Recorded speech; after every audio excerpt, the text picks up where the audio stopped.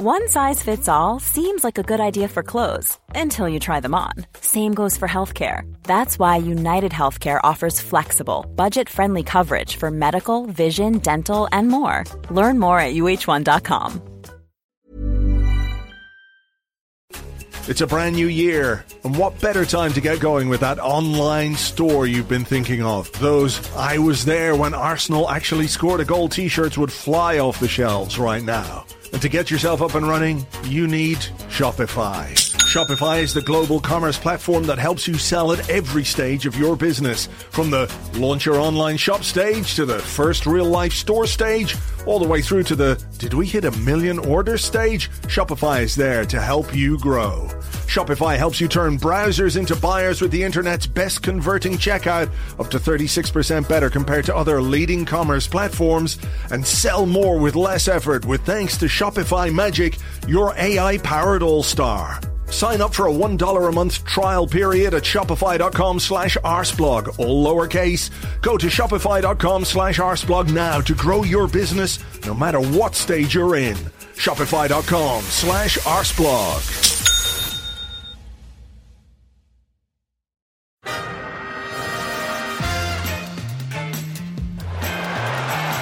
Ahí va a llegar el gol del Arsenal. Ozil marca Mesut Ozil. El centro para la Lacazette. ¡Gol! ¡Gol!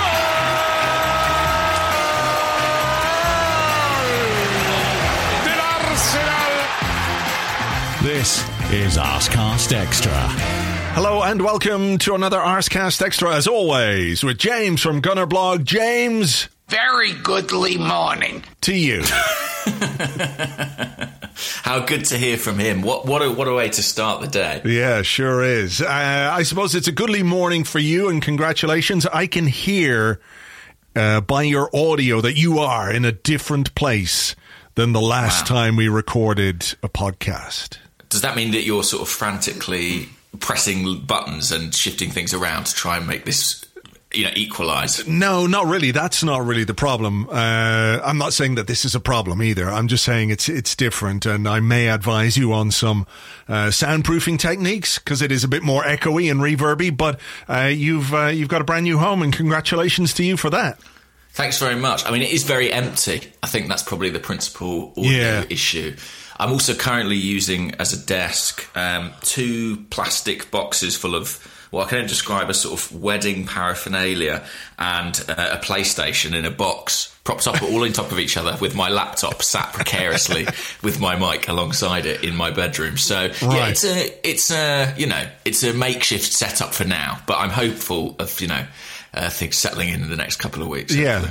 The odd rug here, a bit of furniture there, it should be fine. That would be good. I mean, I enjoyed Wolves versus Arsenal, but I can't stress enough that I was sat on the floor, so it's not ideal.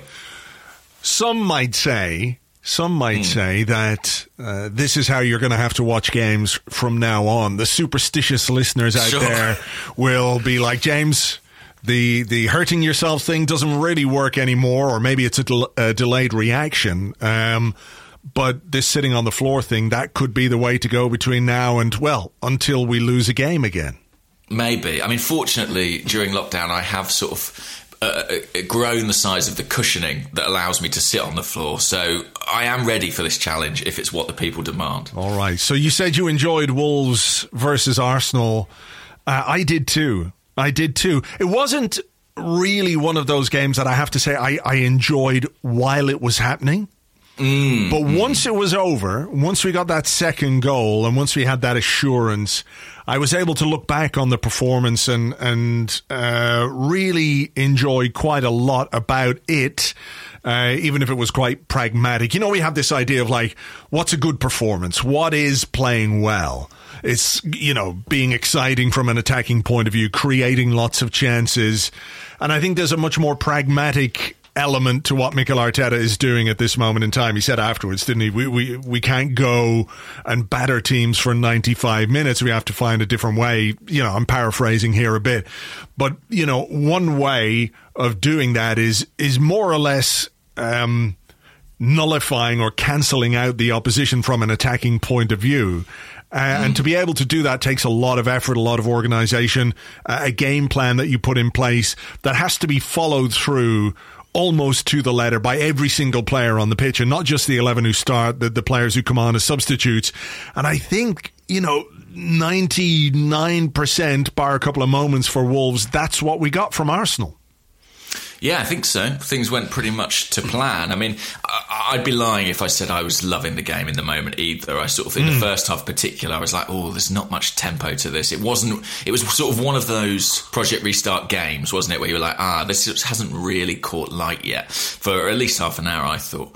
But then, in the context, looking at the result, I mean, it's a fantastic result, first and foremost. Yeah. It really is. I think Arsenal hadn't beaten Wolves, had they, since they returned to the Premier League? Certainly not away from home. And yeah, we were just very, very we were very solid, really, which, it's not often you get to say that about an Arsenal team. Yeah, I mean, there are things you could look at from the starting lineup point of view. And, if you were to go to a game away from home against Wolves, a really exciting team, a difficult team to play against. I think Arteta called them beforehand. He said they were complicated. They're a complicated team to play against because they're tactically very well set up. They've got players who can hurt you on the pitch. They've got players who can hurt you on the bench. There's some real attacking quality in that side, some creativity, players who can get goals pretty much out of nothing. They've got good free kick takers. They've got long shot players, long shot players. I don't know what the fuck I'm talking about here, but you know what I mean. They've got players who can crack them in from distance. We've seen it before. So the threats aren't really in one particular area. It's not like you're marking one star man and that's kind of all the threat that they have.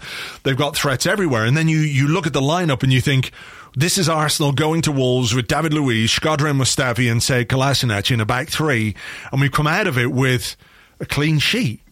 I think I think there's a lot of credit to go to the defenders, for the way that they played for the most part, but also Arteta in the way that he set up the team and the way that they competed. I think Arsenal made 35 tackles in the game, which demonstrates and illustrates the kind of commitment that was on the pitch. Yeah, that's a really good point. And I think the other thing to say about Wolves, by the way, is that they haven't conceded many at all. I don't think they'd conceded until they played us in the, since the resumption of football. So they are a very tactically adept team, and they're prepared to sit and wait and catch you when they can. But Arsenal, not just the three centre-halves, let's also mention the fact that it's the deputy goalkeeper playing. You've got a guy playing at right back who is making his debut for the club. That was a kind of makeshift defence of sorts.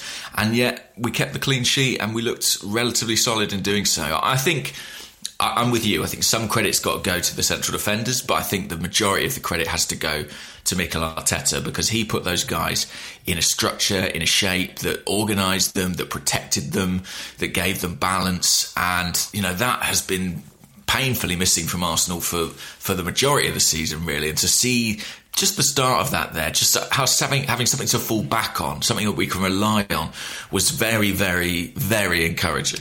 Yeah, I think the thing that really pleased me was the fact that, as I mentioned, you've got to get buy-in from the players to play like that. And it is one of those games where the margins are really fine. Like we could have conceded a goal and it's gone the other way, and maybe we wouldn't be looking at this performance in quite the positive way that we are. We'd be talking about, why didn't we create more chances, or why can't we control the game a bit better or be a bit more dominant in possession?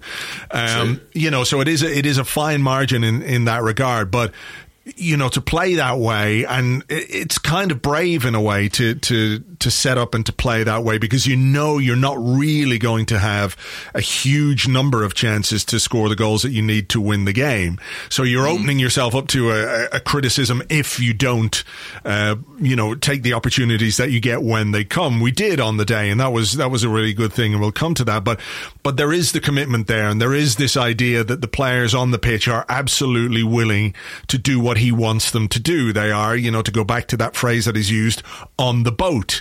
These are players who are willing to do the non-negotiables, these things that Arteta keeps saying, and those are first and foremost in the current setup, in the circumstances that we have, with the squad that we have.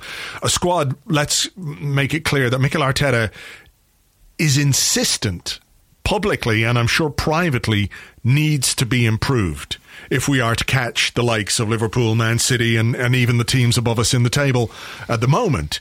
So, he recognizes that some of the players that he has and has to work with are not the players that he needs to take the club to the next level. And some of those players know that as well.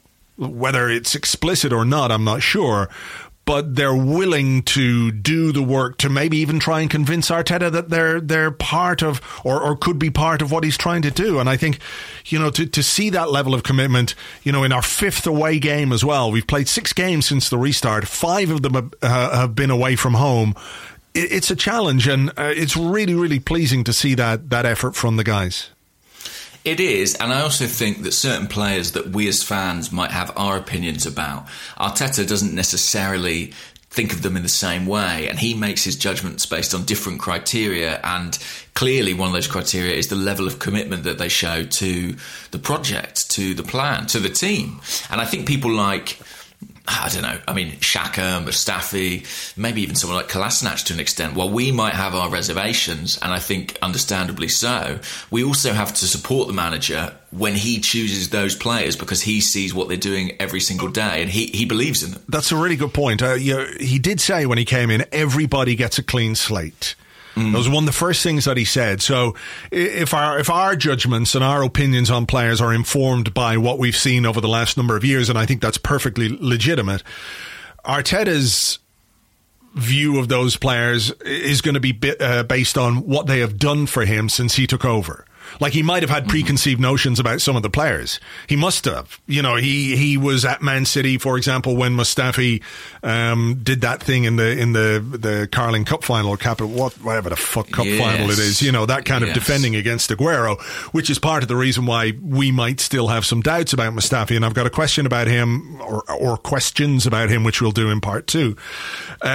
But, he's been true to his word in the sense that he said when he came in, everyone gets a clean slate. You're judged on what you do for me. And, when you look at some of the results and some of the performances and the way some of the players have turned things around compared to where they were before he came in, you can understand why he would have perhaps more faith in them than we do. Yeah, there's an interesting story about that, which features a sort of surprising candidate in some ways, which is that apparently Arteta arrived at Arsenal with some preconceptions about Pierre-Emerick Aubameyang. I think he'd heard some stories out of Germany and wasn't sure about his professionalism, his commitment. And I think he was pretty clear about it with him when he came in. Within 2 weeks, he completely changed his mind and told him, listen, you're the captain. The example you show is outstanding.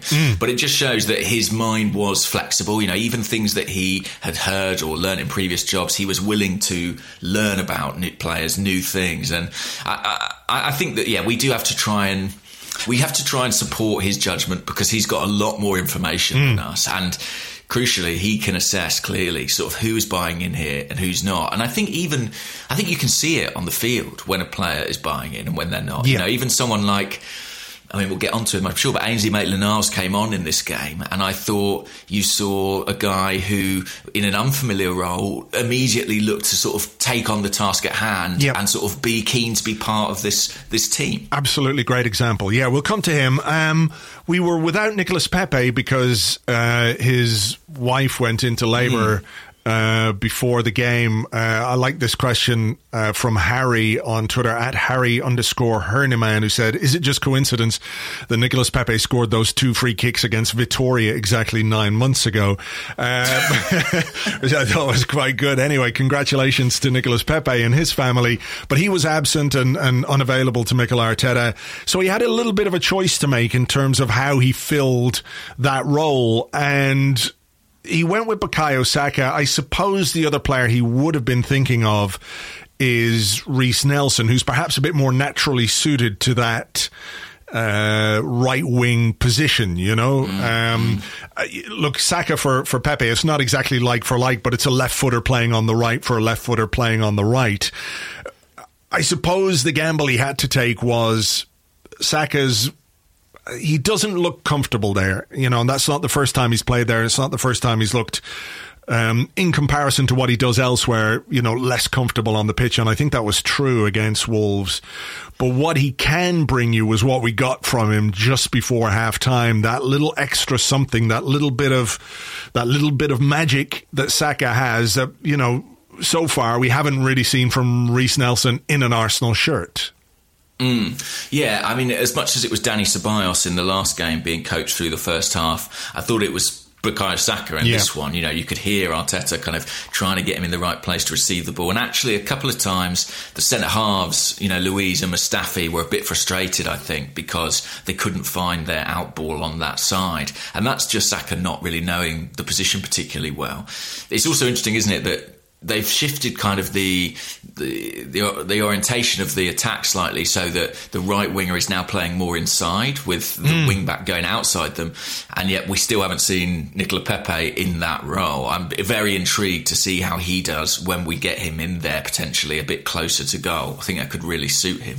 But Saka, listen, he always gives you those moments, doesn't he, where he just comes alive. And what a fantastic goal it was too. A nice little move as well, decent crossfield pass from Cedric, I think it was. I think we got a little bit lucky with the pass, to be fair. Yeah, it was one of those. It was. I think the defender kind of misjudged it, but yeah. Sorry to cut across you. Go on. No. I was just going to say that then, Aubameyang with Tierney on the overlap. I mean, I am enjoying the way that these wing-backs are kind of, like I say, slightly shifting the shape of the attack and allowing those wide forwards to get into narrow positions pretty regularly. Yeah, and look, Aubameyang in a central position playing the ball out wide to Tierney, people have spoken about Aubameyang, haven't they, as just this kind of, well, the reason he doesn't play as a striker is he can't link the play. And I don't think that's true. We saw him with an assist for Xhaka in the last game. This game, he was part of the move. He was part of another move, I think, late on when Lacazette had come on for the Willock chance. So I think that is part of his game. He is capable of it. But that's maybe a debate for another day. But a little bit of good fortune in terms of the cross from Tierney. It got a deflection, but Saka, what a finish. What a fantastic finish, and what a week for that young man at Arsenal Football Club. Yeah, I mean, it was written, wasn't it, that he would score the goal. And actually, the bit of fortune we got on the cross, I think, makes the finish all the more difficult in some ways. He's got to react to that really, really late. And he strikes it so well. I must say, when I first saw it, I thought he's caught that on the shin, the way it sort of floats into the far corner. But actually, it's a relatively clean strike and a brilliant goal. And I mean, I do think that he has goals in him, and that's one of the things that makes you want him to play in areas higher up the pitch, is that we desperately need players who can finish, and he is one of them. He really is, and is a really important time to score a goal as well. And as I said earlier, the amount of chances we were going to get in this game, I think, was always going to be limited. So being efficient with the chances that we had was super important.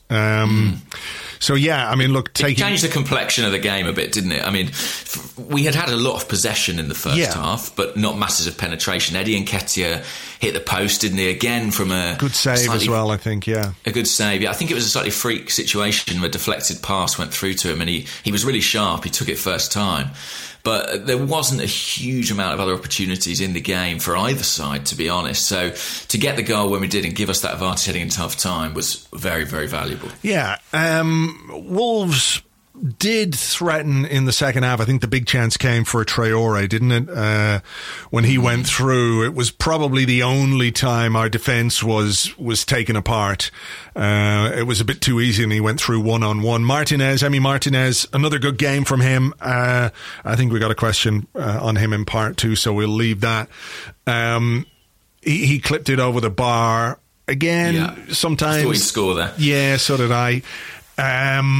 But you do need to ride your luck a little bit. I think what was quite interesting, and I think something that's I've seen a couple of questions, and I'm sorry I don't have one here, but it was something I that occurred to me as well. The drinks breaks are kind of handy, because you can be playing poorly and you go, well, we'll get to half time and we'll sort this out in the dressing room. The manager can bring the players in and have a chat.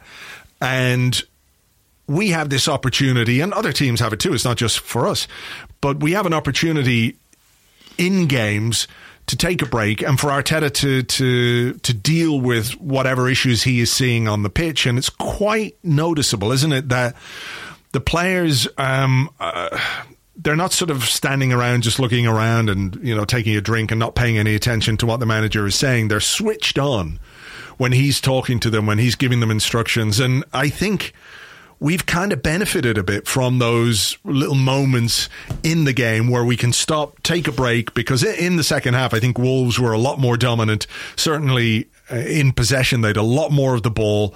We weren't quite as threatening. And that's the nature of the game, and that's the way that the momentum in games goes. They're at home, they're losing. You know, it's natural that they're going to be a little more adventurous or whatever it might be, but it gave Arteta a chance to sort of just take the players and deal with some of the issues. And I think we were better after that, and of course the substitutions, which we'll come to as well. Yeah, I mean, you almost need to think of the game in quarters at this point, because managers do get that opportunity for a bit of a team talk, a bit of a rejig. Is it right that they're not allowed to make substitutions during the water break? Is that correct? I don't know. I mean, I presume... I don't know, actually. I mean, I presume... Someone told me that over the weekend, and I was like, that seems crazy, but apparently that's true. Right. But, yeah, nevertheless... Well, yeah, that could be true, because we had, was it Bellerin and Willock ready to come on just before the drinks break? Is that's that right? And then the play went on, and it took another couple of minutes for us to get them on. Yeah, I think that might be right. But listen, we're often wrong, so let's be careful. But nevertheless, I do think that it's a very helpful opportunity, especially if you haven't got the momentum at that point, you know. And if you look at Arsenal's last 2 league games, I think I'm right in saying that Norwich actually enjoyed the better of the second half, you know, or certainly they were more in the game. And then when the drinks break came, things swung again in our favour. So Arteta is using those opportunities to affect change and influence games. I think that's really positive. And on the subject of substitutions, you know, something that we've queried in Arteta before, his game management and his changes, I thought once again he got it really spot on in this game. Yeah. 100%. Kieran Tierney was tired, I think, after, putting in a really good shift in the last couple of games. Yeah. I was, when he made the change, I was a bit, not sure about this. Why doesn't he put Saka on the left and move Maitland-Niles to the right-hand side, which is A, where he wants to play, and is B, more natural for him, and certainly it's more natural for Saka. But I think he had an idea in mind of, he wanted to protect Saka a little bit as well, because he's played a lot, and I think he had a plan for his other substitutions, to slightly offset that. So it was one which I thought was curious at the time, but it worked out really well. I think you're right to say Maitland-Niles came on and immediately got stuck in. I think one of his first involvements was a successful tackle on Traore, kind of set the tone, gave him confidence, but he looked like, as you said, a player who was willing to, do exactly what the manager wanted, A, for the team, but B, because he's buying into this idea of what's required to play under Mikel Arteta. Yeah, it was an interesting change, and I sort of thought, I can't remember if the commentators slightly implied that Tierney had been sort of dragged after struggling to deal with Traore. I didn't really feel like that, because Traore, he had been playing primarily centrally until that point. It was only really then in the game that he was pulling very wide. But Maitland-Niles came on, and I was thinking, right, well, he could switch Cedric to the left-hand side. A lot of noise has been made about him being able to play both sides. He could switch Saka there. But he kind of went with Maitland-Niles in the left wing-back role, and between him and Kolasinac, I thought they handled one of the most difficult players to handle in the Premier League in Traore really pretty well. And, I guess Kolasinac had the power and Maitland-Niles the speed. And he was good going forward too. There were a couple of moments where he was high up the pitch, winning tackles in that area, interacting with other people. I thought it was a really, really good cameo, and not his first good performance in the last couple of weeks. And it's a fascinating case study, because I really do believe that in January, February, everybody at Arsenal expected Ainsley Maitland-Niles to leave this summer. I think even he expected it to a certain extent, but maybe with coronavirus and some of the sort of economic implications, they'll be looking at that again now. And he is a very valuable squad player because he can fill so many gaps in the team. That's a good point. And if maybe we have to have a slightly smaller squad, to have a player who is versatile, could be very useful. Again, it depends what Maitland-Niles wants from his career. It depends what kind of vision Arteta is going to sell him. And whether Arteta wants to keep him, but he strikes me as a player that he would want to keep because of those qualities that you mentioned, and also his age, and just what we're going to be able to do in the market in the summer might inform some of the decisions that we make in terms of who we want to let go. The changes that he brought on Willock and Bellerin for Cedric and Saka, wasn't it? Yeah, it was Cedric and Saka. I think both those players, again, like Maitland-Niles, are straight into it. Got to the pace of the game very quickly. Bellerin got some good tackles in. Joe Willock, I think, is showing himself to be a player who can make an impact as a sub, even if it's not always spectacular. He tends to get involved quite quickly, doesn't he? He does, and sort of using that kind of Eddie Jones rugby language of having starters and finishers and no substitutes, as it were. Willock is a finisher. I really do think that he comes on late in games and makes things happen. He set up a goal. He probably should have scored a goal. Yeah. And I think he just has, it's partly his energy and his athleticism that just makes him really difficult to live with in the last 20 minutes of a game. So, yeah, he's versatile too as well. He's kind of playing often as this kind of inside right forward, but he could also play in central midfield. He can play as a number 10 a little bit. So I think he's another really useful player, and I liked his impact. And I was delighted, I've got to say, for the final substitute, final pair of substitutes, Lucas Torreira coming back from injury, and then Alex Lacazette at long last getting a goal on the road. Long overdue. Willock involved. I have to say, I've got to give some credit to Mustafi for this one, because there were a couple of wishy-washy headers, and he just took control and I remember that, thumped a header forward, and from there we picked up the ball. Willock to Lacazette. Really good touch. Really good first touch from Lacazette in the box. One of those where it could easily have been a penalty as well. But he got there sharp before the defender. The finish, maybe a bit of luck going in off the post, but look, it doesn't really matter when you're what is it, 16, 17 months without a goal away from home, for it to go in off the post. It's a long time coming, that goal, but a hugely important goal as well, in terms of the game. And, 1-0 is always a dangerous lead, particularly when you're a team that is and can be a little bit brittle at times. That second goal basically sealed the deal on what was a hugely important win, a very big win. It's a European places 6-pointer. It is. It really is. It does good things for us in the table, and it is incredibly fine margins. I mean, if Lacazette hits the post and it comes back out, and Wolves nick an equaliser, we're analysing this game in a completely different fashion. Although I would say that going to Molineux, I think most of us probably would have taken a draw. So to win is a tremendous, tremendous result. What were the predictions? I think I said draw and you said defeat. I said loss, and I didn't think that was being unnecessarily negative. I think, looking at the form of those two teams across the season, I was not filled with optimism. But it casts a very different light on our position, on our results since the restart. You could look at the defeat at Brighton and say, well, we were pretty unfortunate that day with a few different things. I'm really pleased for Mikel Arteta, because it felt a little bit like the wind had been sucked out of his sails a little, after City and Brighton. But he's really, really helped steady the ship. And I think just enormous credit to him, really, because it's not easy to roll with those punches and rebuild and keep going. And I think Arsenal have managed to do that.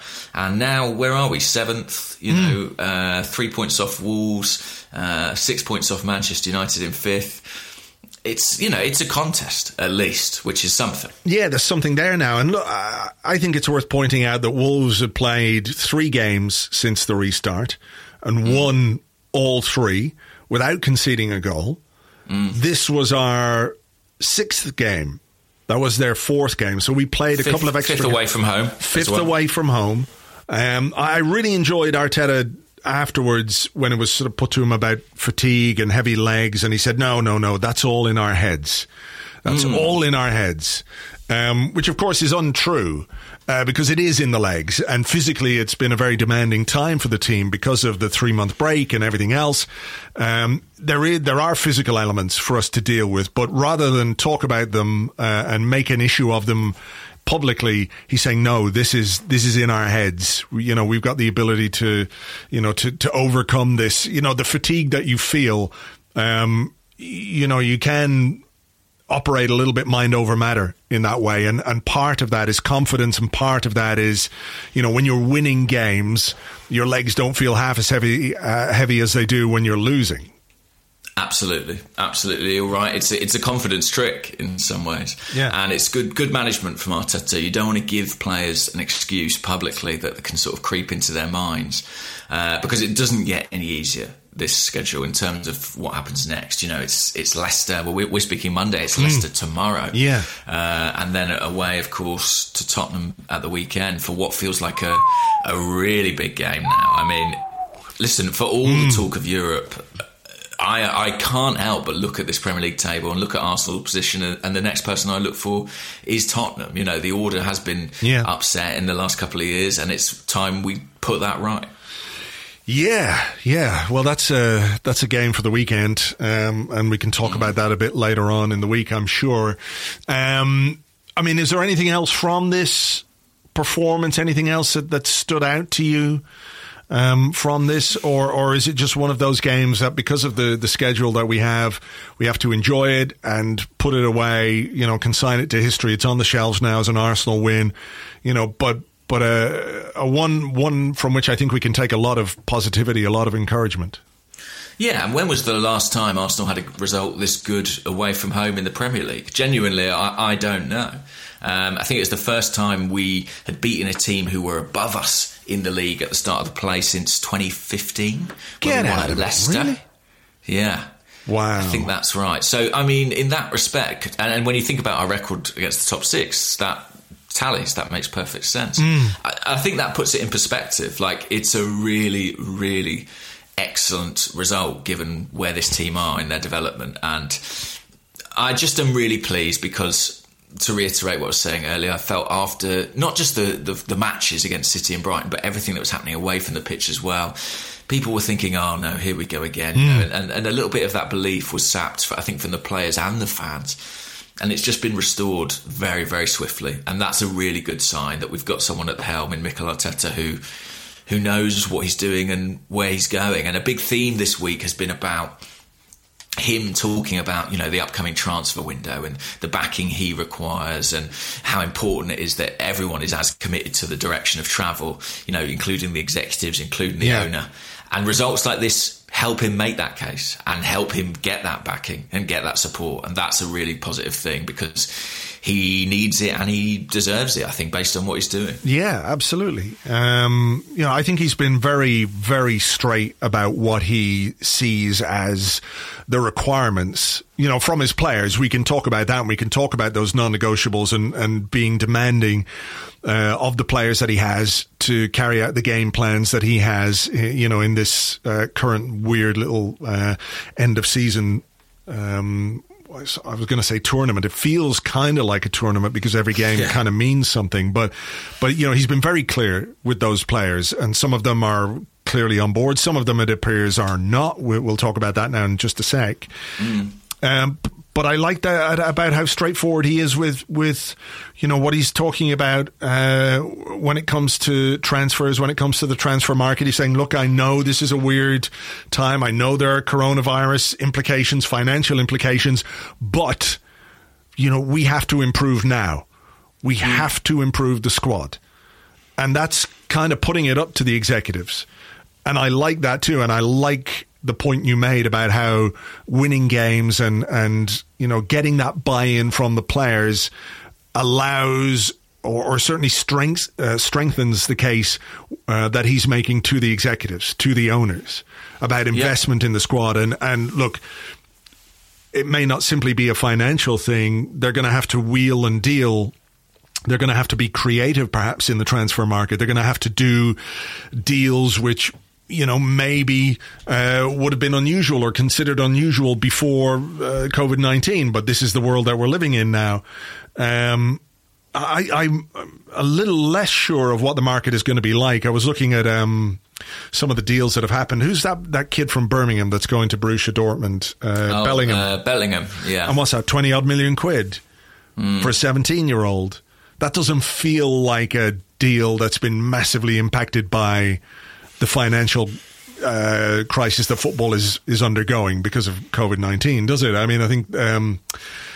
who's the young striker that we sold to Juventus? Yes. Steffi Mavididi. Yeah, so he's gone to Montpellier from Juventus for something like 7 or 8 million euros. Yeah. Again, it's more or less what you would expect him to fetch in the market beforehand.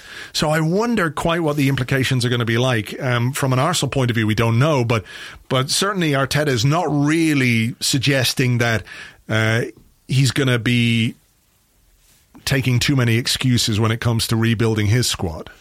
Yeah, the Bellingham one's interesting because I think that deal, certainly between the clubs, was kind of struck a while ago. But you're right in that they haven't sort of sought to alter it. I think it's interesting that those transfers we're talking about are younger players, and I do wonder if people will think, well, it's kind of like buying a property, he says, hopefully, in that like it's a long-term investment and maybe the market will recover somewhat. And I do think that maybe that's where we'll see more investment from bigger teams, is in, teenagers, guys in their early 20s. I think it'll be different for anyone who's not going to have resale value. I think it'll be very difficult to get any kind of fee for them, as we saw with Mkhitaryan. But yeah, Thomas Partey is the name that keeps coming up, and David Ornstein ran a story the other week saying that Arsenal are stepping up their interest there. That would not be a cheap deal. That would be a £40 million deal or something like that. So the fact that the club are even talking or investigating the possibility of something like that, to me, suggests they know there will still be a market of sorts. And I think as well, the other thing to consider here is that Arsenal don't exist in a vacuum. We're, the top four, if that's our sort of short-term aim over the next couple of years, is competed for by several different teams. And if we look at Chelsea, they are spending money. They have money available and they are seemingly improving. They're already in the top four as far as the table goes. Manchester United spent a lot of money in January on Bruno Fernandes, and they do look a little bit like something is happening there. Something is finally clicking for Ole Gunnar Solskjaer with Pogba and Fernandes next to each other and the front three they have. They'll spend again as well in the summer, for sure. They will.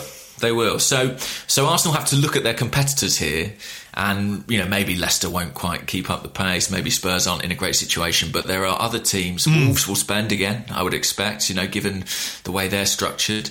So I think Arsenal have to look at the competition and realise, for us to even keep pace, we need to be active. We need to bring in players, and we need to move players on, and that's where. That's kind of the usefulness of the non-negotiables, It does make Arteta's job easier for him in some ways. If someone doesn't toe the line, well, they're out the door. And I think in some cases that'll be easier than others, but it kind of makes those decisions for the club. And in that respect, in a summer in which we probably have to sell somebody, I don't think that's a bad thing. Yeah, you make a great point there about what the other teams are going to do. We obviously have to improve, and first and foremost, we look at our squad and we think about where we're going to try and make things better. But we can't be blind to what the other teams are going to do. Chelsea have already spent. City are going to spend. They're going to flex. City and Liverpool are kind of their own thing at this time. Exactly, they are. But City are going to flex their financial muscle again because having been champions last year and having gone through this season, they've lost 9 games, is it, in the Premier League? Yeah. Is that more than us? I think it probably is, because we are the draw masters, aren't we? Yeah. The draws are really what's undone us. We haven't actually lost that many games. I think we've lost 8.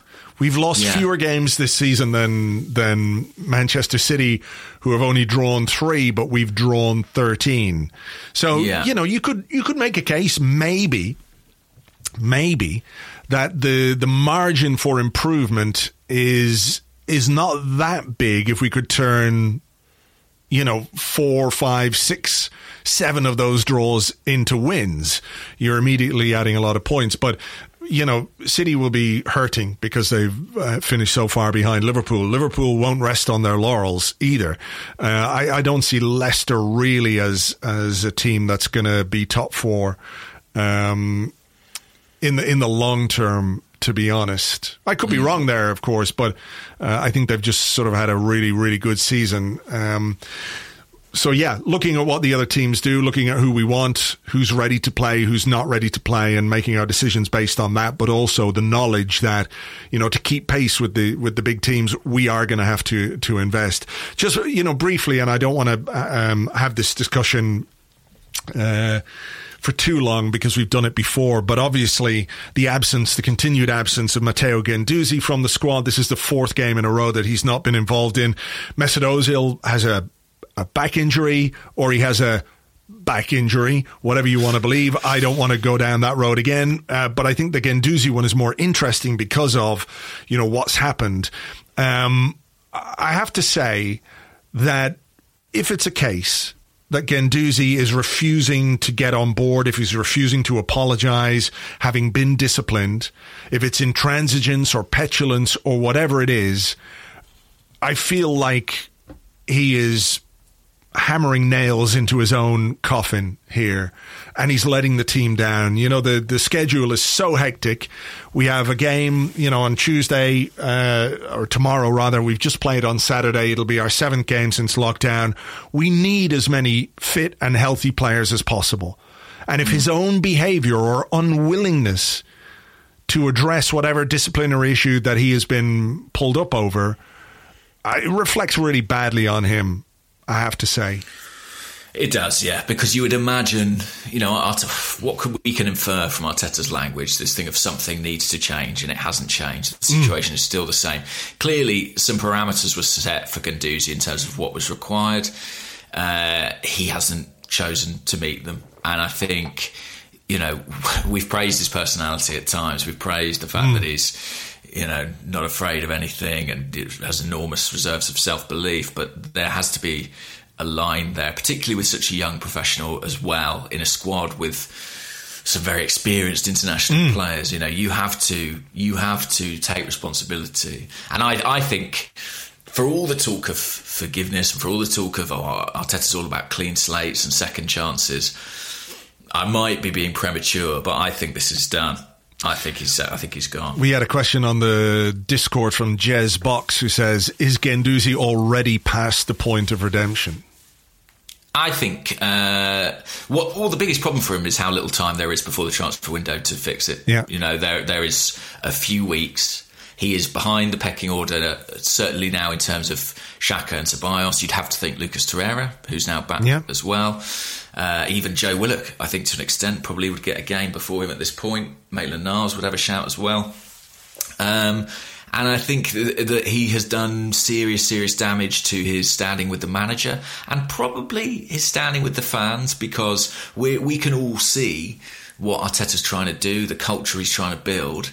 And for a guy, however talented he might be at 19, 20 years of age, to kind of to not be prepared to do what it takes to be part of that, I think it's really disappointing. It's really disappointing. And it makes, like I said, it makes certain decisions easier.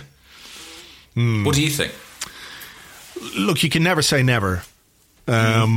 You look at what the situation with Granit Xhaka was when Arteta took over. Everyone was expecting Xhaka to leave. He was, him and his agent were talking quite publicly, weren't they, about I can't remember who the interest was from. Hertha Berlin. Yeah.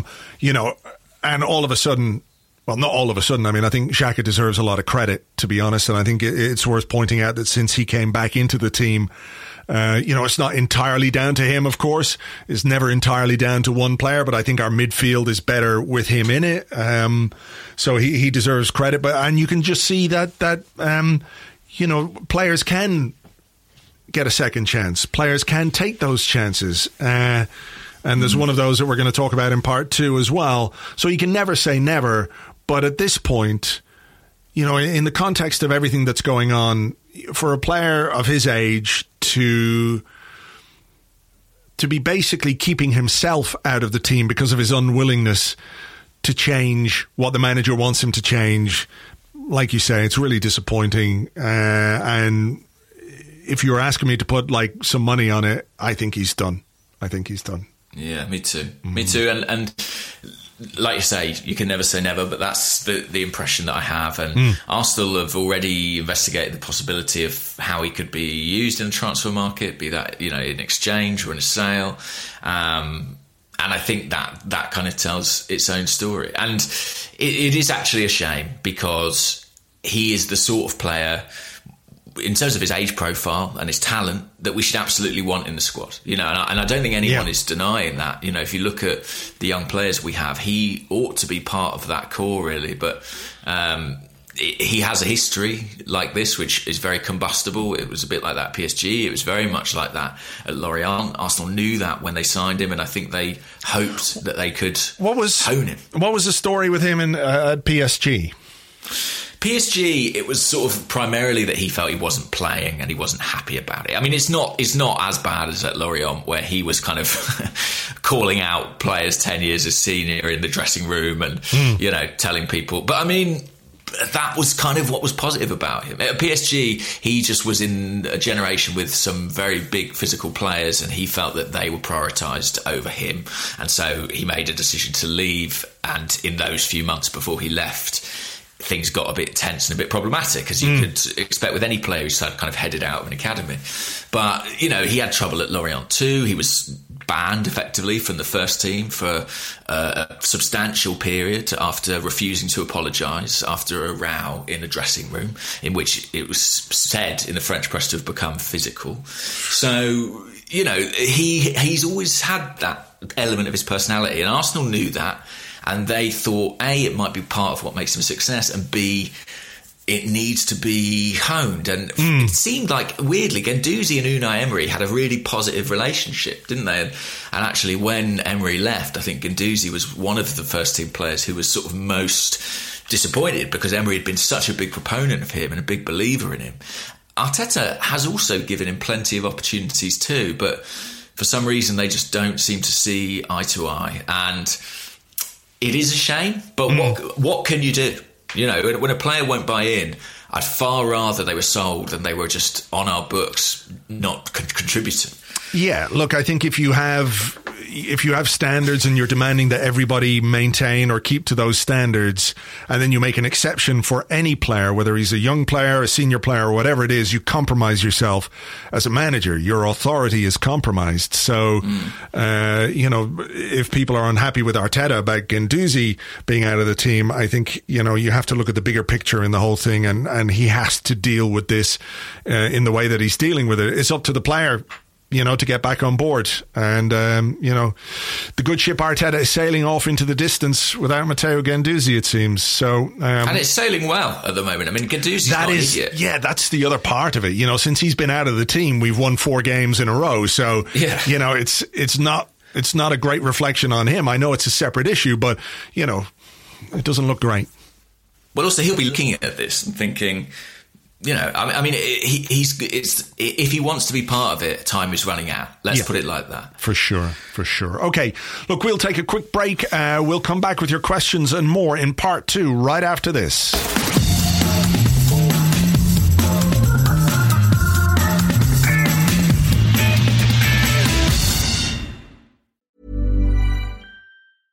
Cool fact, a crocodile can't stick out its tongue. Also, you can get health insurance for a month or just under a year in some states. United Healthcare short-term insurance plans, underwritten by Golden Rule Insurance Company, offer flexible, budget-friendly coverage for you. Learn more at uh1.com. Quality sleep is essential. That's why the Sleep Number Smart Bed is designed for your ever-evolving sleep needs. Need a bed that's firmer or softer on either side? Helps you sleep at a comfortable temperature? Sleep Number Smart Beds let you individualize your comfort, so you sleep better together. JD Power ranks Sleep Number number 1 in customer satisfaction with mattresses purchased in-store. And now, save 50% on the Sleep Number Limited Edition Smart Bed for a limited time. For JD Power 2023 award information, visit jdpower.com/awards. Only at a Sleep Number store or sleepnumber.com. It's a brand new year, and what better time to get going with that online store you've been thinking of? Those "I was there when Arsenal actually scored a goal" t-shirts would fly off the shelves right now. And to get yourself up and running, you need Shopify. Shopify is the global commerce platform that helps you sell at every stage of your business. From the launch your online shop stage to the first real-life store stage, all the way through to the "did we hit 1 million orders" stage, Shopify is there to help you grow. Shopify helps you turn browsers into buyers with the internet's best converting checkout, up to 36% better compared to other leading commerce platforms, and sell more with less effort with thanks to Shopify Magic, your AI-powered all-star. Sign up for a $1 a month trial period at shopify.com/arsblog, all lowercase. Go to shopify.com/arsblog now to grow your business no matter what stage you're in. Shopify.com/arsblog. Welcome back to the Arscast Extra. This is part 2 of the show where we answer questions that you sent to us on Twitter at Gunnerblog and at Arsblog on the Arsblog Facebook page, facebook.com/the Arsblog, and also on the Arsblog Discord chat server, which you get access to if you are an Arsblog member on Patreon. I'm going to start with one from Facebook. It comes from Ian Metcalf, who says, Arteta says that we're not in a position to be able to batter teams for 95 minutes. What do we need to change to be capable of that? Why am I bothering to ask? You don't read Facebook anyway. 2 laughing faces. Oh, well, we won't bother us answering that question then, Ian. Don't worry about it. No, just giving it some brief. I think we need a reasonable defensive platform in midfield to be able to properly attack. So I think we're putting those pieces in place, Yeah, slowly. and did you? I don't know if you saw, but there was a good tweet doing the round which kind of had our stats under Arteta versus our stats under Emery, and we've scored almost an identical amount of goals. I think Emery was 17 games this season, Arteta 16. In those games, Emery's team scored 24, Arteta scored 25. Emery's conceded 28. And Arteta's have conceded 13. So we can see a fairly dramatic improvement to the defence. And I think any manager who came into this Arsenal job at the time when they did would make that their immediate priority. And I am very thankful that that's what Arteta's chosen to do. Yeah, actually, we've a slightly similar question from Rarlet on Twitter, who is @_weetrats. And he says, or wet rats, maybe that's weetrats or wet rats, who knows. He says, the win against Wolves was a pragmatic one. To use Emery's phrasing, but is the lack of expensive attacking football a stopgap fix to secure results right now? Or do you think this pragmatic style will be a feature of Arteta's tenure? I think that it will, how can I put it? I think he's building from the base, from the foundations up, and actually some of the things he's putting in place now aren't dramatically dissimilar to some of the stratagems a team like Manchester City has to protect the defence. I mean, Arsenal protected the defence in the first half against Wolves principally by having control of the ball. And that is, I think, the major difference from the way that we play under Unai Emery. So I think that what we do with the ball and the way in which we attack, the patterns of play that we're able to develop in the final third, I'm hoping those are going to develop and become more sophisticated, more penetrative. But actually, I think that what we're doing defensively will be the platform for Mikel Arteta's sort of ultimate ambitions. I liked what he said before. I can't remember whether it was the Norwich game or after the Norwich game or one of the games anyway, where he talked about, the focus on the opposition. But his focus, paraphrasing again, it was about, being aware of what the opposition are going to do, but how we can set ourselves up knowing what they're going to do so that we can hurt them. Whereas Emery always felt like containment. Yeah, rather nullifying. than nullifying, rather than using potential weaknesses that we've seen. I think at the moment there is no other way to do it other than be pragmatic, other than to try and get the best out of the players that you have. I'm not necessarily sure if this is the long-term vision for Arteta. I think he probably does have something in mind as to what he wants the team to be and how he wants it to play. But with the players that he has at this moment in time, he has to kind of do it differently. He has to set up in a way which gets the best out of them. I'm sorry to keep hogging the questions. Can I just add one thing on that, by the way? Yeah, sorry, go ahead. On the pragmatism element of it, it's not just the players that we have, it's also the situation we find ourselves in. I do think that the fact that we're playing as many games as we're playing away from home, that, and also the fact that we played Sheffield United and Wolves in pretty close proximity, two teams that both line up three at the back. I do think all these things are playing into what Arteta's doing. He's just trying to accumulate points and win games between now and the end of the season. But I just hope some of those fundamentals he's putting in place can also be carried forward. This one comes from Clive Palmer at Clive PAFC, and he says, we spoke on the potential use of a back three on the contract extension podcast as it may suit Luiz and Pablo Mari, for example. Since we moved to it, things have improved. Is the back three here to stay next season, and should it stay? I know Clive loves the back three, so I know why he's asking that. I don't see any obvious reason to get rid of it. I mean, what I'm really excited about, I mentioned this in part one, is seeing Pepe in the role that Nelson and Saka have played in the last couple of games, where he's got someone outside him, he's a little bit close to the centre forward, he's got potential to sort of play within the width of the penalty box a bit more and be more dangerous. I think because that will tell us a bit more about what we can do going forward in this shape. And I think we still need to learn a little bit about that. But certainly in terms of the build-up through the centre halves and through the wing backs, I have been impressed by what we've done.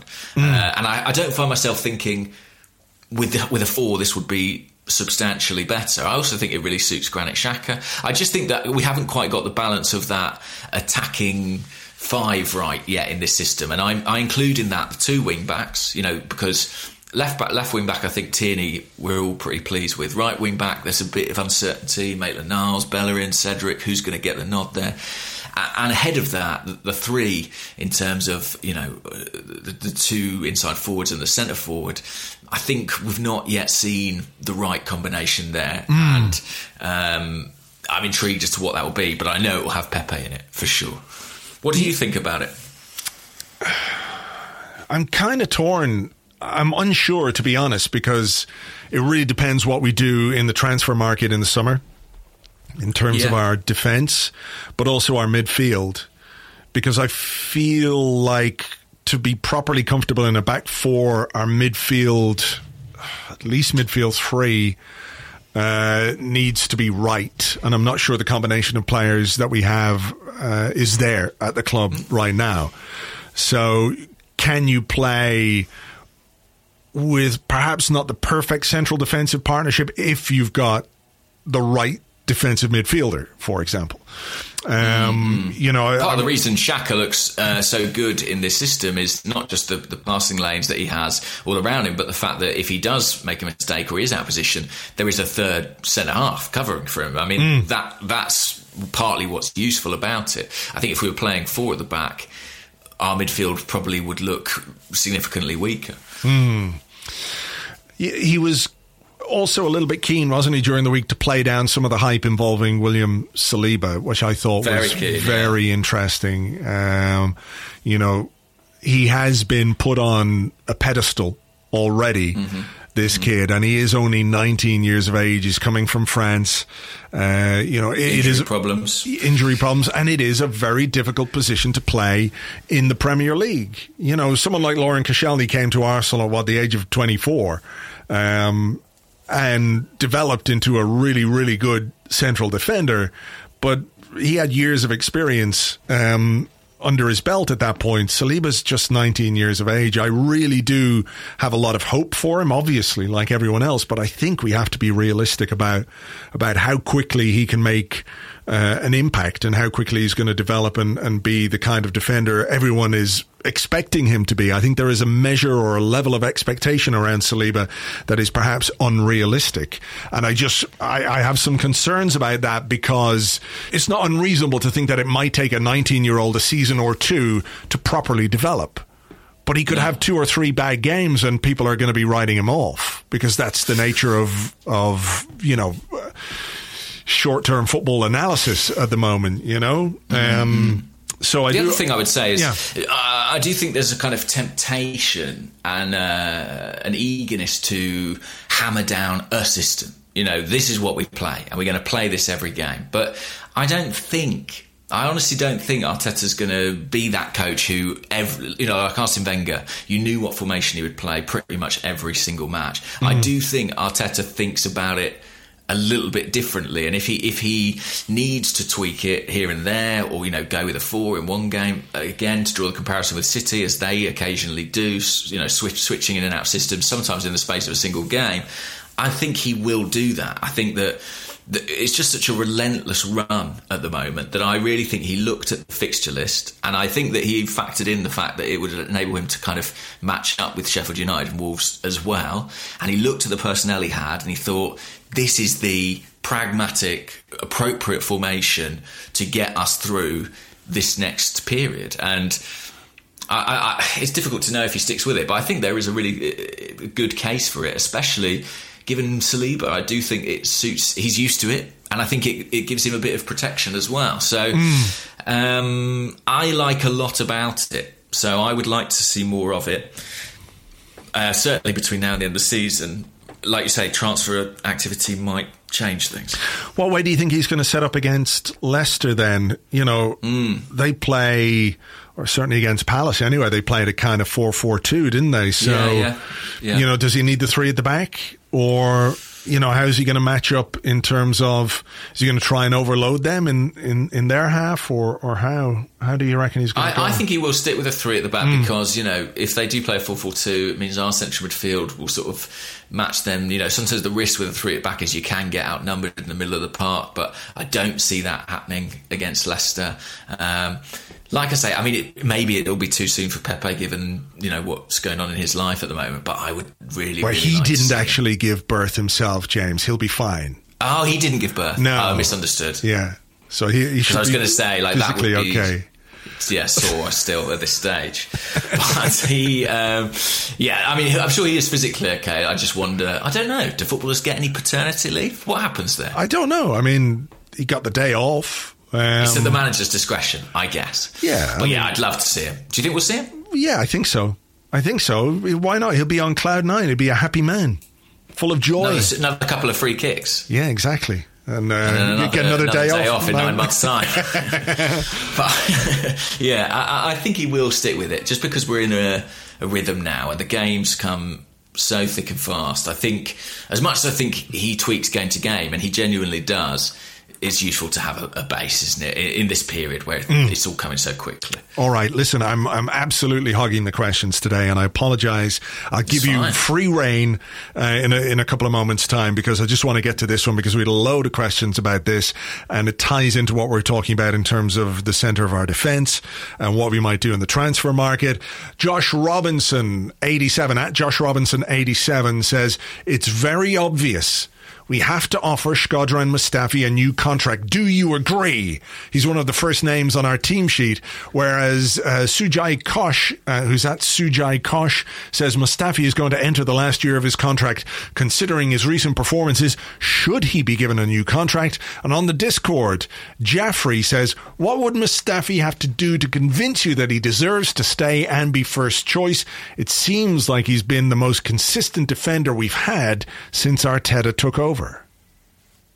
He has, I think. I think he has. I think Luiz has been better at times, but of course he's had his David Luiz moments alongside there. There's only been one very noticeable Shkodran Mustafi moment. I don't think he covered himself in glory at Brighton on the winning goal there, but the Chelsea game is the one I'm thinking of. Yeah. Nonetheless, I mean, look, I really do have reservations about this player just because of our history with him and knowing, this sounds funny, but knowing what he's capable of. But I do wonder if there is a case to be made for extending the contract based purely on not purely, but based largely on economics. I mean, if Arsenal want Mustafi to be part of the squad next season, then they should try and offer him an extension so they don't lose him for nothing at the end of it. I think, given that he's still a relatively good age and there might be some kind of residual value in him, then I do think there is a strong argument for that. Do you need more convincing? I view his redemption, I view his recent form as an opportunity for Arsenal and for him. Look, he had been a disaster, really. Mm-hmm. Under Emery, and he had all those rickets under Wenger as well, and yeah, there's no getting away from it. No, you can't escape that. And we made the point earlier on that Arteta is judging guys on what they've done for him, and I think that's fair. From his point of view, I think that's fair management. It's good management. Exactly. From my point of view, though, the way I would look at it, I'm happy that he is playing well. I'm kind of happy for him on a personal level because, his career looked like it was in the toilet, and he's come through and he's had this really nice kind of redemption arc, right? It's turned around for him. And I think the perfect way for that redemption arc to be completed is for him to go at a time when things have been kind of smoothed over, right? He's not going to leave as public enemy number one. He's not arch villain or anything like that. I think his stock among Arsenal fans is much higher than it was. And it would be send off, I think, if he went now. Yeah. Exactly. He would get a very good send off. He would get a great thank you from fans who, 12 months ago would not have been that generous with him. And for reasons that I completely understand, even if I think at times, the abuse and what have you was too much. That people are sending him stupid stuff on social media and what have you. I think criticism of him as a player was perfectly fair and legitimate. So for me, I think what we've got is a player who had a really bad time, who played poorly, who is capable at any moment of making silly mistakes. One thing I will say is that since Arteta took over, I haven't really seen Mustafi sliding the way that Mustafi used to slide. He stayed on his feet, and that is one of the big criticisms that we had of him as a defender. I just think, he's a player whose stock was so low that we would practically have had to give him away. And now we could possibly sell him. I think from his point of view as well, he will have options now that he would not have had before. And I think if Arsenal are really serious about rebuilding the defence, about moving on from certain players who have had a checkered past with us, I think this is an opportunity for all concerned. For us to go in a different direction, say thank you very much, well done, congratulations, you played well, let's call it a day here and everyone can go away feeling relatively happy with it. That's just what I would do and what I would like to see. What the club are going to do, I don't know, but I just still have too many reservations about, what we've seen from Mustafi in the previous 3 years. And I think it would be just a nice way to end it. Yeah, I mean, it'd be great to end it by selling him, and getting some money for him, which seemed impossible at a certain point in this. I think what it really comes down to the coach, though, doesn't it? I mean, if the coach says, I need this player, I want this player, then I think the club have got to back that, and whatever reservations fans might have about it, if that's the coach's opinion, then I'm all for it. Well, I think what we're seeing from Arteta's team selections is that Mustafi is, at least from the current crop of central defenders we have, a player that he rates. Like, he doesn't play Socrates. What Socrates played about 3 minutes. since we returned after lockdown. I think has he had one appearance, a late substitute appearance, maybe? Mm-hmm. I think the fact that he's picking, say, Kolasinac over Rob Holding is... I know a lot of people have said he wants a left-footed player in there, but I worry a little that it says something about what he thinks about Holding more than Kolasinac's suitability for that position. Yeah, I think it says something about both.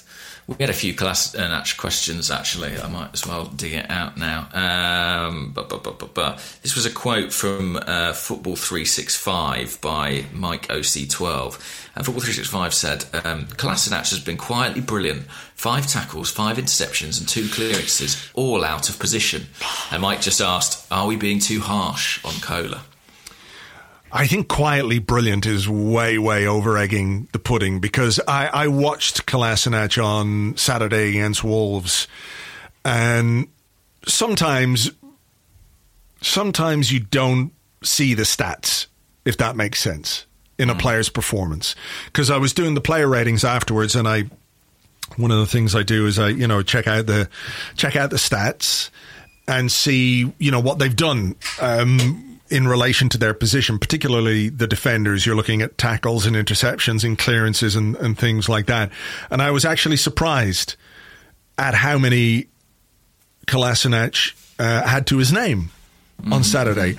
I look at him and I see a really clumsy player who's not very good on the ball, which doesn't mean he can't pass it to a teammate, but I mean in terms of what he can do with the ball, I think it's very, very limited.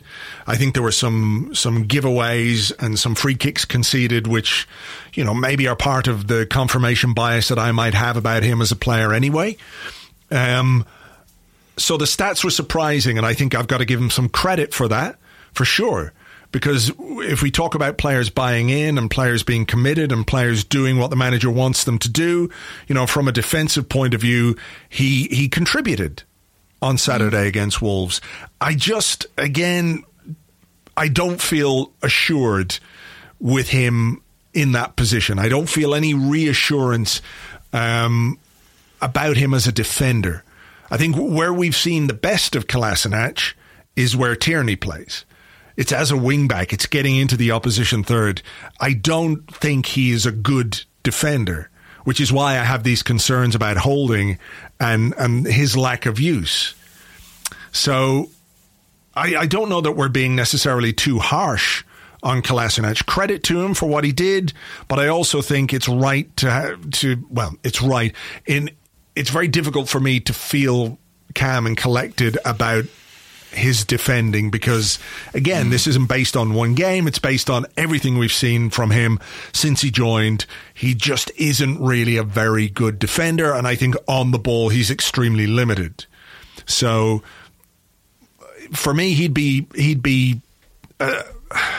someone I'd be looking to move on in the summer. Yeah, I mean, I would let him go personally before Mustafi. I mean, I think Kolasinac is kind of one of the less able players in our squad, and I know he's good as a wing back.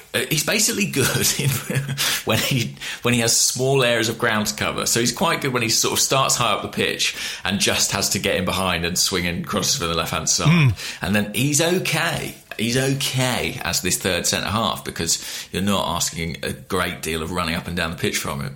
But he's not someone who I'm a massive fan of. I mean, we did this a few months ago, but it might be worth doing again. True Story on Twitter says, could you please run us through Arsenal's 9 centre-backs in a stick or twist style? I'm going to do it for you, okay? Okay. Do I have to make the stick or twist? Yes. Okay. Socrates. Twist. Because, I mean, it's clear Arteta doesn't write him. Mustafi. Twist. You were earlier. I said earlier. Pablo Mauri is going to be a stick, isn't it? Yeah. David Luiz. I think it's a stick. Whether what I say, I don't think it matters, because he's got that new deal, so he's a stick. Yeah, Kolasinac. Twist. Mavropanos. Twist. And then Rob Holding. That's the tricky one, isn't it? Personally, I would stick. I think there's a player there. It is worrying, though, that the coach clearly doesn't feel quite the same way. I mean, look, maybe the physical elements are part of that. You know, we're always talking about Bellerin's injury. Holding's injury was really significant too. Maybe that's a factor. But it worries me that we are playing with 3 centre-halves and he can't get in out there. Yeah. For a guy who's kind of Chambers, but I feel like that's you know, he's kind of not in consideration, is he, at the moment anyway, for his injury? Yeah, of course. So, you know, Chambers is not going anywhere. Yeah, you can see how there's some work to do in that area of the pitch come summer. For sure. I mean, Saliba's definitely arriving, but I wouldn't be surprised if there was another potentially, depending on who moves on. Okay, do you want to do another one, seeing as I did a few? I quite liked this one. So this is from Gyro A. Jaramillo on Twitter, and they said, we're creating Burnleyano Leno-Tinez, Arsenal keeper extraordinaire. What do we wish Emi had from Burned or vice versa? He says, for me, if Emi is as good one-on-one as Leno, then the Argentine tops him in distribution, crosses, reflexes and size. Certainly his distribution is superior. His kicking and he's very comfortable on the ball. His size, I think he is bigger as well, isn't he, than Leno? I think Leno's a big guy, but Martinez is quite a bit bigger. Leno's shot stopping is excellent. Martinez has made some very good saves as well. I mean, we had a question as well from let me have it up here. It comes from Gary Lawrence, who's at Gary the Gooner 56, who says, if Martinez continues his excellent form to the end of the season, could he be a genuine threat to Leno's position as the club's number one goalkeeper? The qualities. Yeah. I mean, if you could give Leno Martinez's distribution, you've got a very, very solid goalkeeper there. But I've said this before about Leno, that I really like him, and I think he's been very, very good for us. But is he a bit one of those goalkeepers that looks good because he's really busy? And Vito Minone effect. Kinda, is he one of those?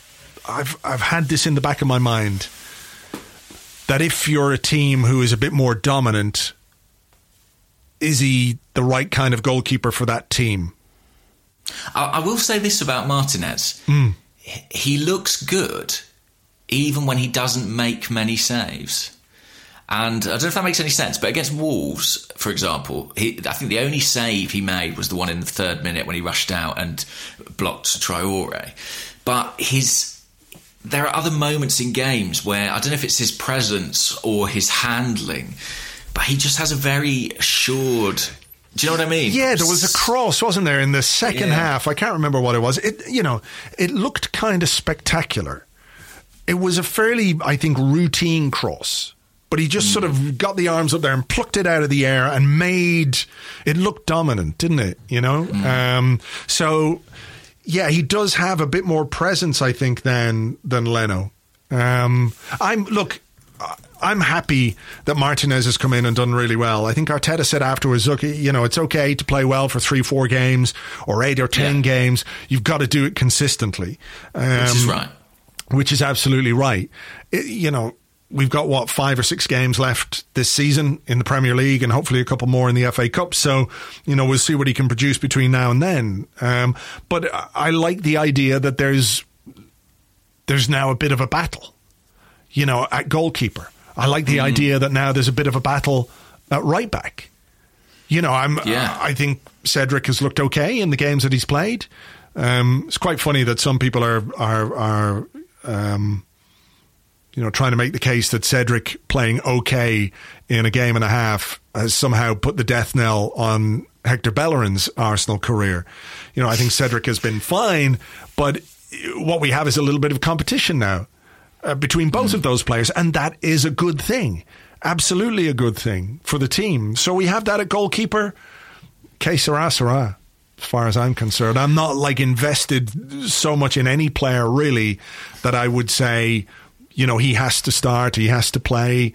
You know, he's so much better than the other guy that there's no choice. This is not like, you know, Aubameyang has to start because he's our best goal scorer.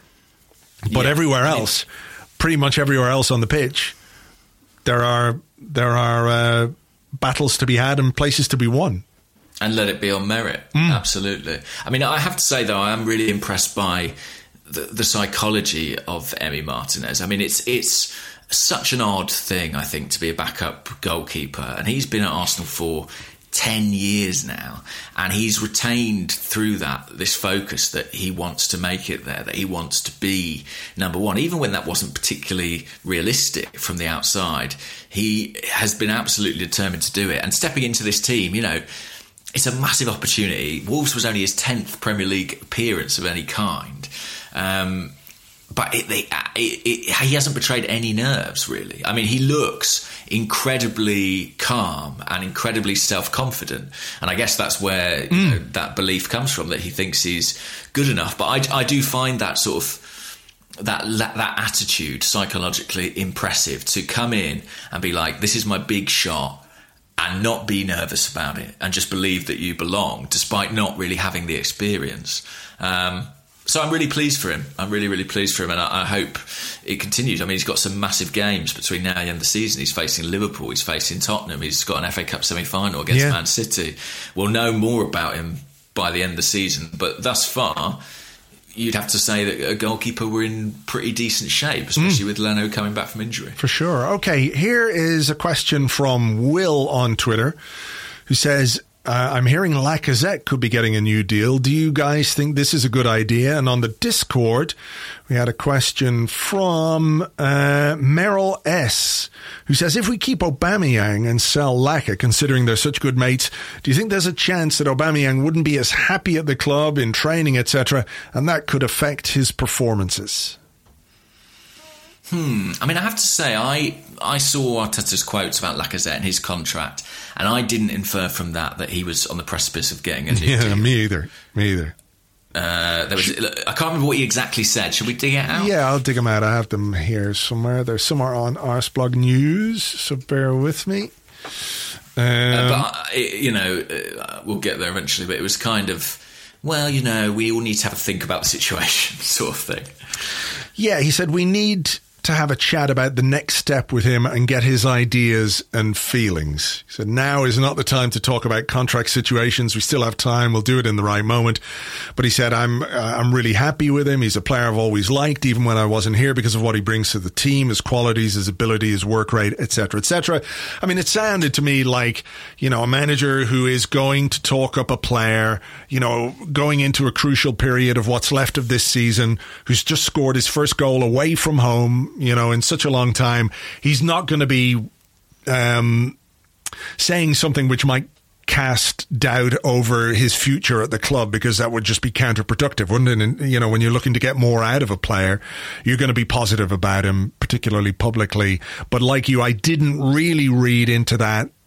It's not a categorical, yes, we want him to stay. Yes, it's important that we tie him down in the same way that, it was about Aubameyang or Saka, for that matter. It's not the way he talked about Aubameyang at all. And I know there's another 12 months on the deal, but I sort of took from that Arteta probably has a sense that Lacazette isn't playing quite as many minutes as he'd like, and it probably will suit him to go somewhere else and be first choice. I think that there's kind of a natural parting of the ways, potentially, this summer. It does depend on if there's a buyer or a deal that Arsenal can use him on, though. Yeah. And if they don't, listen, it's not a disaster. You know, it's a bit more depth up front, and I think that's fine. But would you give him a new deal? No. I wouldn't. No. I wouldn't either. And I would, if I could sell now, I would, because, you know, his value's not going to go up, is it? No, not if he's only got 12 months left on his contract next summer. Yeah, I wouldn't give him a new deal. I think if we could move him on this summer, that would probably be the right time to do it. It seems clear that in terms of the pecking order that Arteta has, Eddie Nketiah has got in front of him. If we're looking for the future, if we're looking to raise money to rebuild, there aren't a lot of players who would get you a lot of money in the transfer market. You know, No. Lacazette is probably one of the more valuable assets that we have, but we are at that 2-year point where either you give a player a new deal or you sell.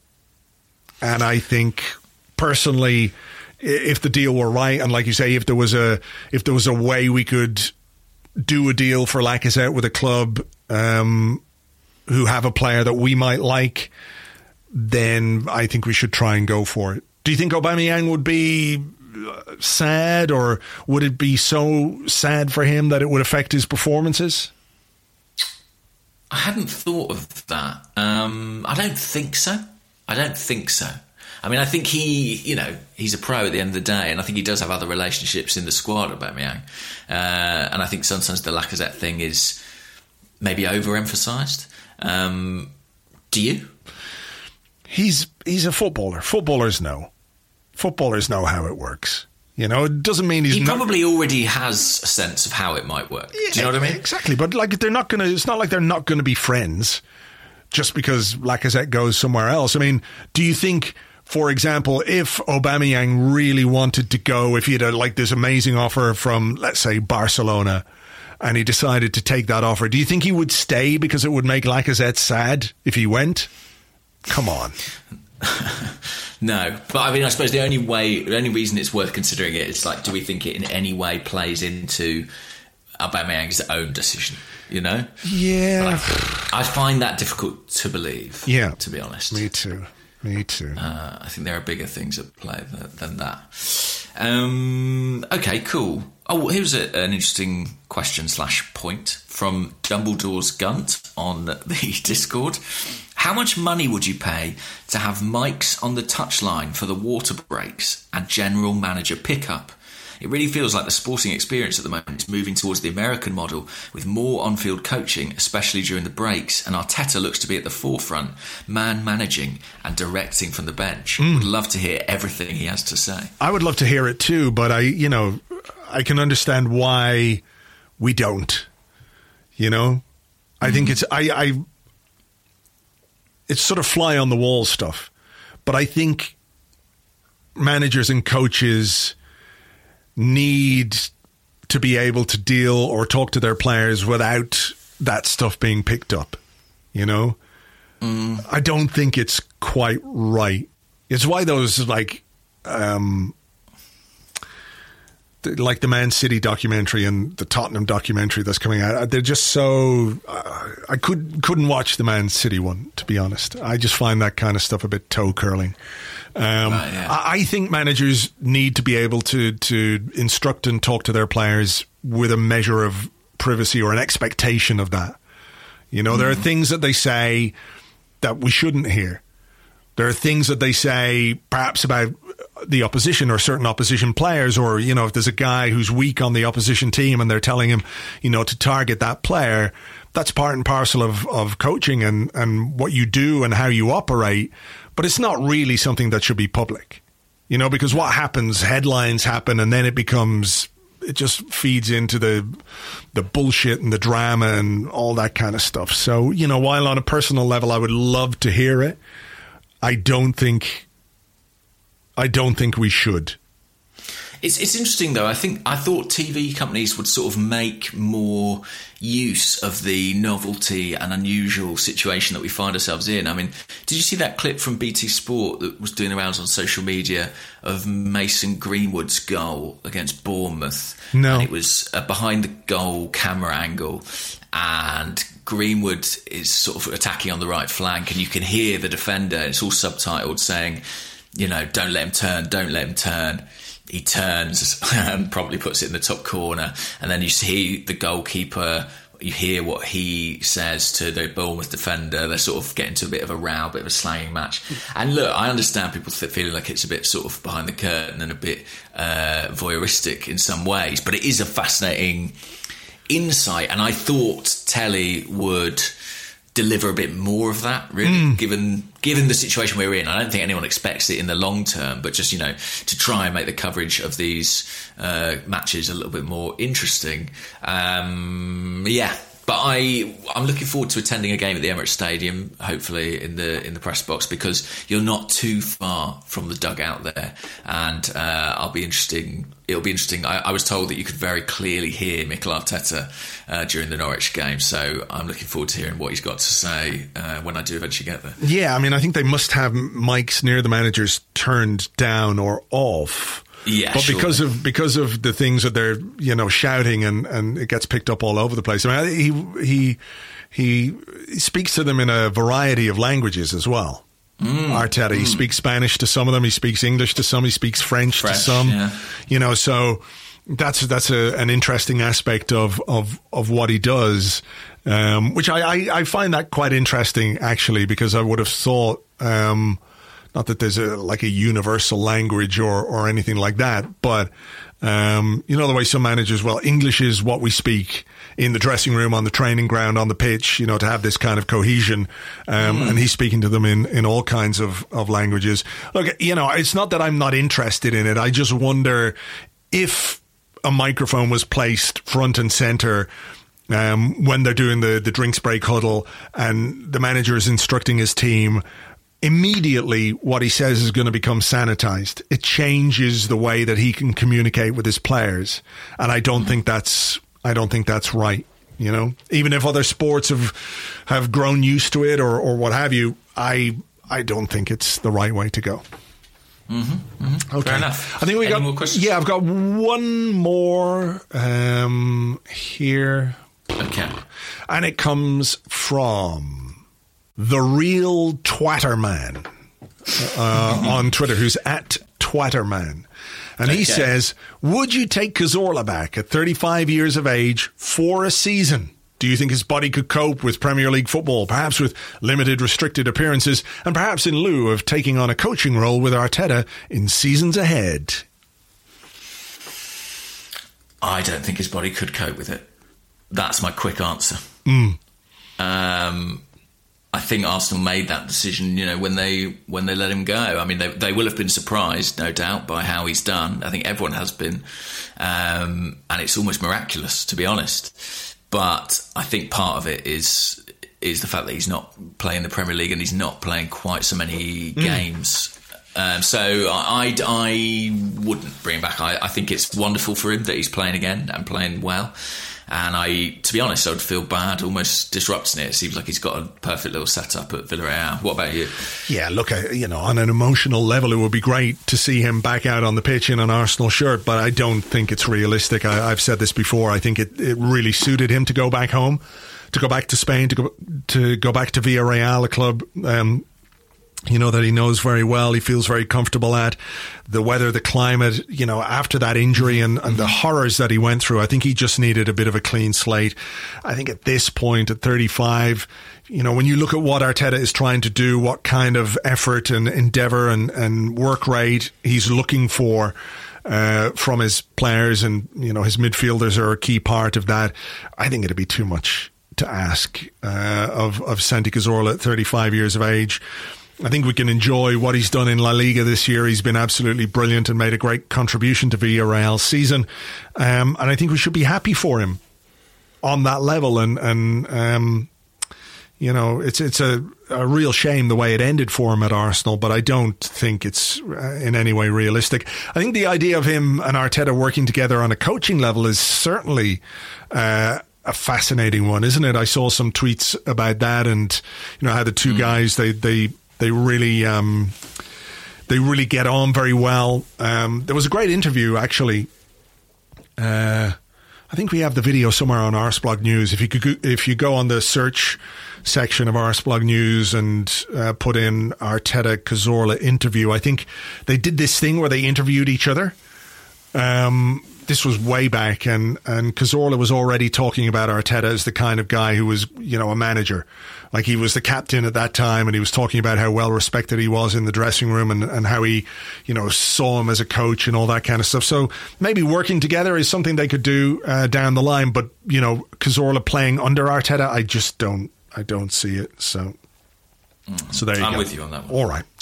Okay, well, look, everybody, thank you as ever for listening. We've got a game against Leicester on Tuesday night, so fingers crossed we can make it a 5 out of 5 in terms of wins. Mikel Arteta and his Lego hair against Brendan Rodgers and his shark teeth. So we'll keep fingers crossed for that one. Thank you for listening, subscribing, being a member on Patreon and all that good stuff. We'll catch you on the next one. Bye-bye.